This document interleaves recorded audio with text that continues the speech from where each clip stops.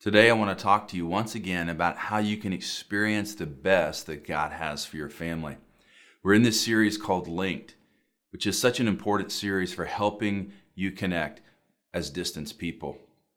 We've asked God to help us connect with the needs of our own heart in the first few weeks, and we'll also have asked God how we can love our neighbors. Well, we're in this section now where we're talking to God and asking Him about how we can more deeply connect with those that are in our homes. I'm really excited about the passage that God is going to be speaking to us through this morning. It comes out of 2 Kings chapter 22. We'll start in verse 11, and then we're going to move over to 2 Kings chapter 23. So it takes some time to find that in your Bible. And what we're going to do today is focus on helping the leaders of your home remain tender to God's word, take action with courage in your community, and do these things while at the same time being able to influence others in your home to love God. That's really where we're going this morning. What does it look like to take your faith in the thing that you care about happening in your community and it actually impact the way that those in your home see God and live out their faith? I realize that not all of you have children in your home, but many of you do. But this applies to everyone. So here we are in the book of 2 Kings. The book of 1st and 2nd Kings tell a story about Israel's kings. And much of the story is about a people who rebel against God's law. It's a terrible reality as we think about this group of people, the Israelites, who've been entrusted with this special relationship with God. They've been given a list of rules or the law to obey. And throughout their history, they go through periods of disobeying and periods of obeying. Well, we pick up in 2 Kings chapter 22, verse 11, in the story about Josiah. Look at 2 Kings 22, 1 and 2. Josiah was 8 years old when he began to reign, and he reigned 31 years in Jerusalem. Well, 2 Chronicles chapter 34 tells us that at 16 years old, just 8 years into being king, Josiah began seeking the Lord more seriously. It's hard to believe he became king at 8, but he did. Well, at 16, the scripture says that he began seeking the Lord more seriously. Look again at 2 Kings chapter 22, verse 2. Hang with me. And he did what was right in the eyes of the Lord and walked in the way of David his father. And he did not turn aside to the right or to the left. Josiah is leading God's chosen people, the Israelites. And as I recall all that I've learned about Josiah over the years, I remember him being a king who is a courageous, godly leader. I have aspired to be like him and hope to lead people who are also leading their homes like Josiah led Israel.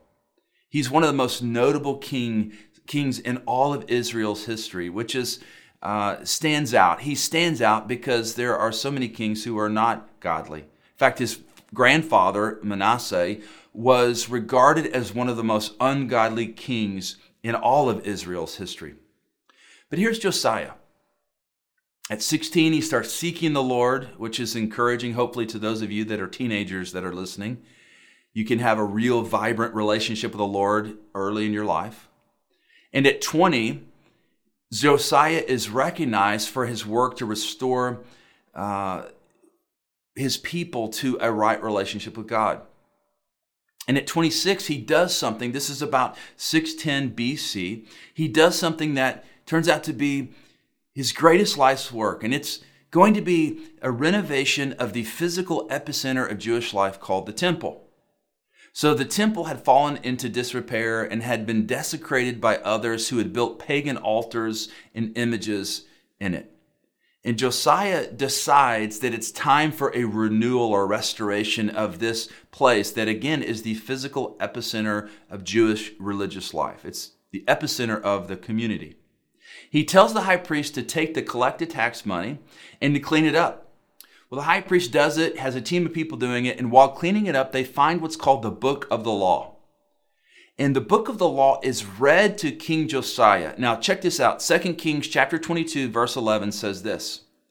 When the king heard the words of the book of the law, he tore his clothes. In verse 19 of chapter 22 says this, he wept. This is an epic moment in Israel's history. They are far from God. Their temple, the religious epicenter, has altars that are to false gods. The book of the law is read to the king and he tears his clothes. He weeps. He is confronted with a truth so stunning that he can no longer contain his emotion.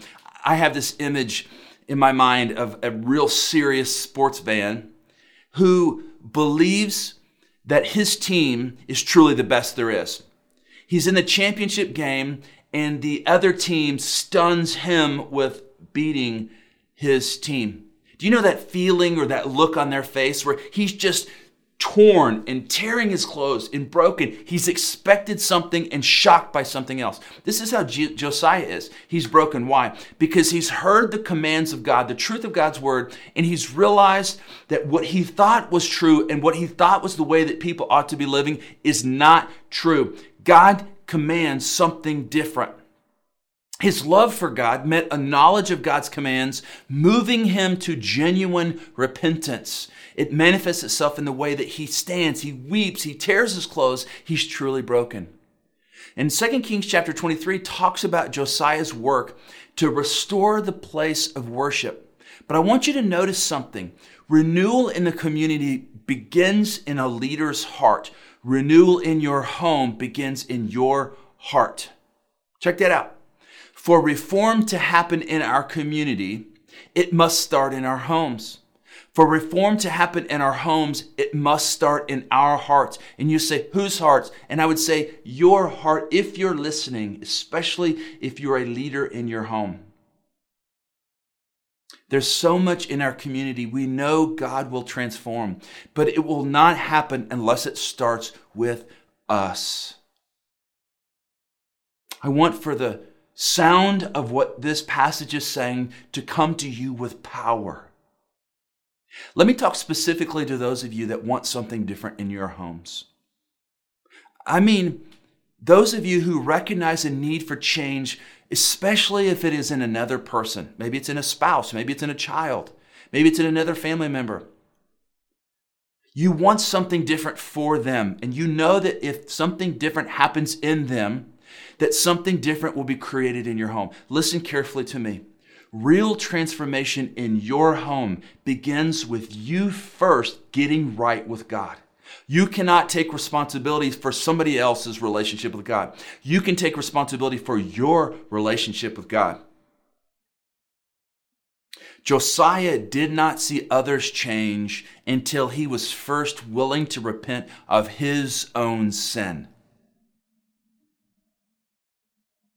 Look at 2 Kings chapter 23, verse 3. And the king stood by the pillar and made a covenant before the Lord to walk after the Lord and to keep his commandments and his testimonies and his statutes with all his heart and all his soul, to perform the words of the covenant that were written in his book. He's saying this and doing this before the Lord in front of his leaders, in front of a crowd of people. Look at the next part. And all the people joined in the covenant. Josiah got right. Then the people got right. Josiah was confronted with the need to repent of his own sin. And then the people that he led felt a conviction of God to repent of their sin. Now we know that Josiah repented and he meant it. We know that he meant it because the entire rest of the chapter lists the ways that Josiah leads a community-wide purging of anything that dishonored God. He didn't just say, oh God, I'm so sorry, and then go about his everyday normal life. No, he took action based on the stirring of the Holy Spirit in his heart to do something about the brokenness in the community. His actions support his words of commitment to God. And people follow his leadership with their commitment to God. This is a good word for those of you like me who are leading in your homes. Talk is cheap. When you say you want to get right with God, then that will affect your actions.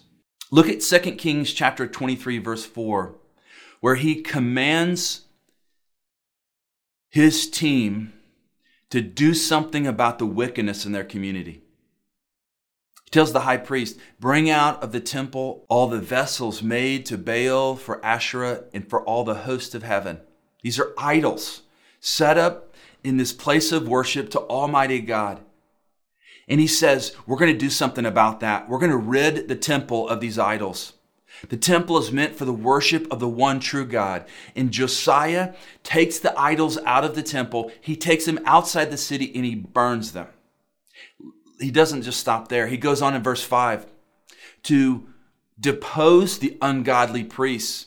He takes care of the ungodly leaders that are in the religious community. Look at verse 7. He broke down the houses of the male cult prostitutes who were in the house of the Lord. It's hard to believe that this is happening in this place where people are supposed to be meeting with God. But he gets rid of the evil. Verse 8, he removed more ungodly priests. Verse 11, he removed the horses and chariots dedicated to false gods.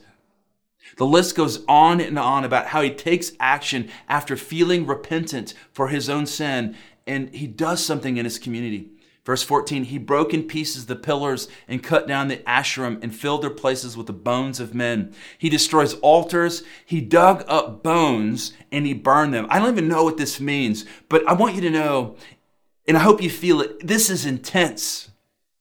He repents, the people follow, and then he deploys some action and leaders to purge the community of evil. He restores the festival of Passover, which was a feast commemorating God's redemption of his people from their bondage in Egypt. It was Israel's oldest feast and they'd quit doing it, but he restores this act of worship. This guy is busy doing things for God in the community. Look at verse 24.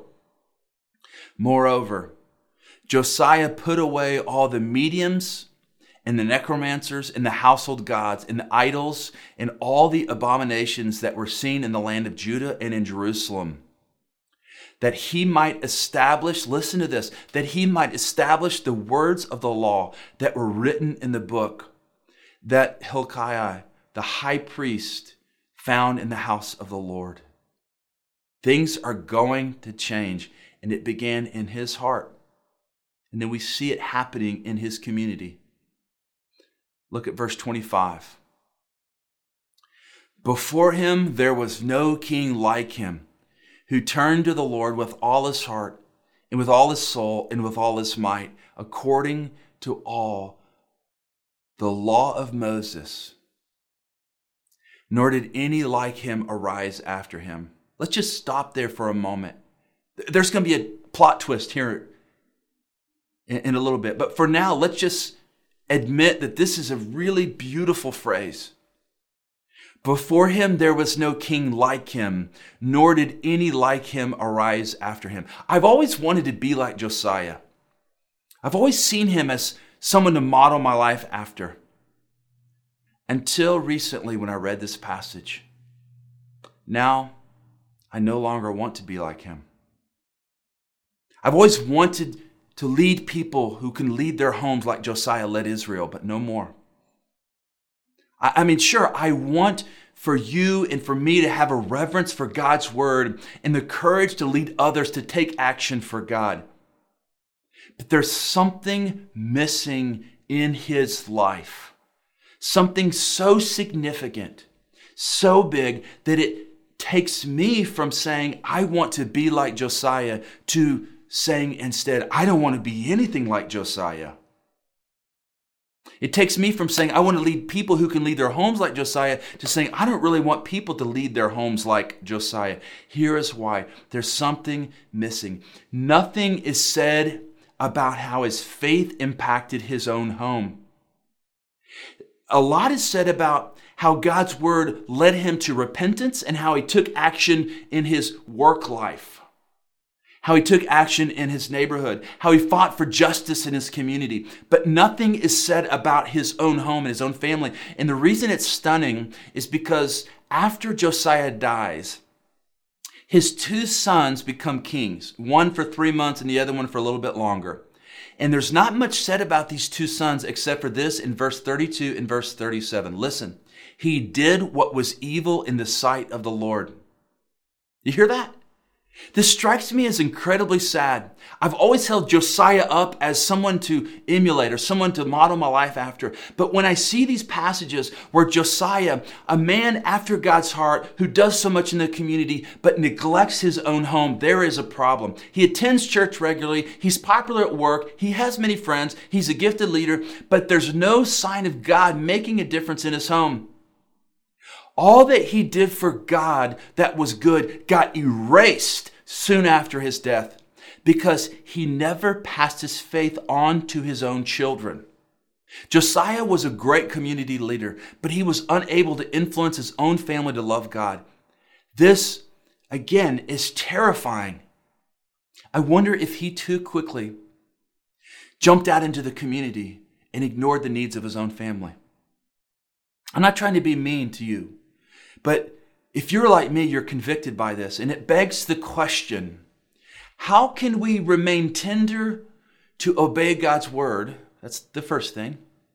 With the courage to take action in our communities. That's the second thing that we see him doing. While at the same time, influence our families to revere God. Josiah proved it's possible to do the first two. Have respect for God's word, take action in the community, while at the same time neglecting number three. Well, I have a suggestion on how we can do all three.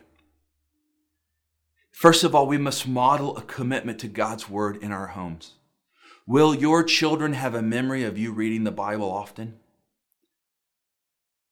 We model a commitment to God's word in our home by reading it regularly. It needs to be out on the table.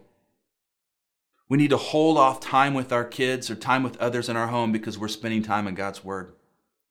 We also need to prioritize frequent gatherings where the meaning of the Bible is being taught. This happens in the church. A church attendance and participation can never be optional. It is who we are as a community of faith. And when we are confronted with the truth of God's word, we must repent. We must turn away from sin and turn towards God in repentance.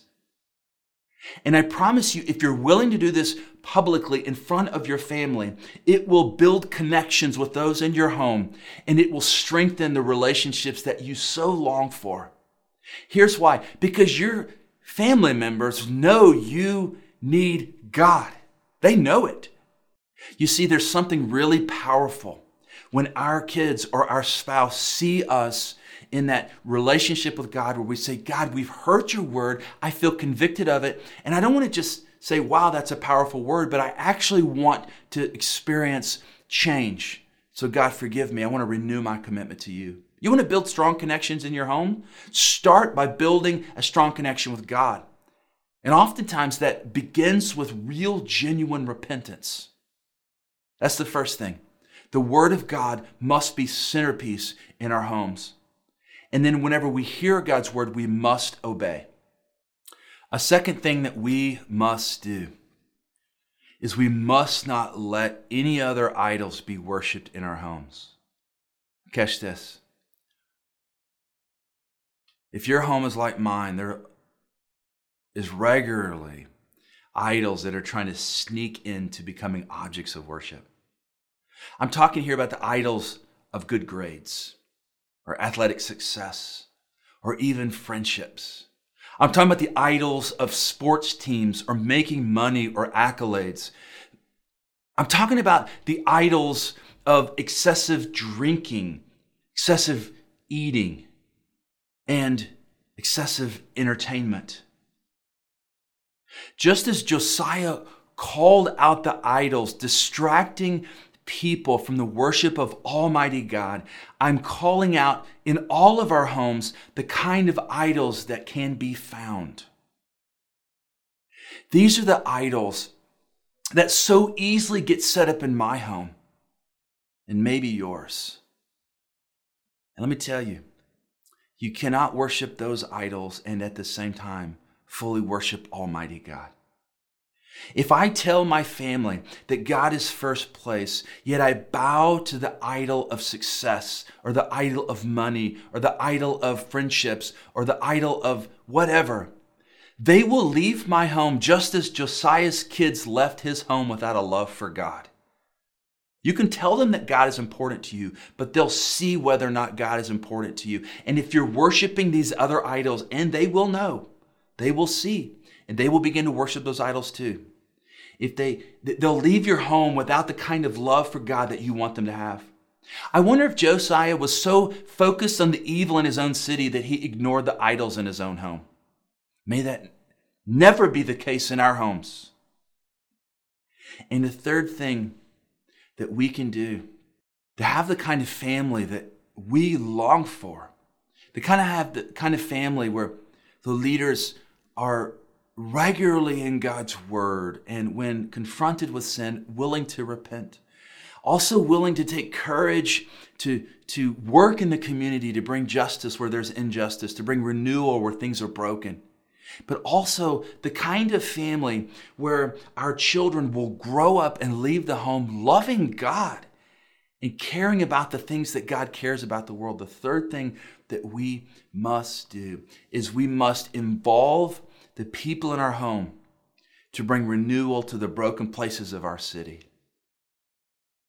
This is the kind of sermon where it's all encompassing.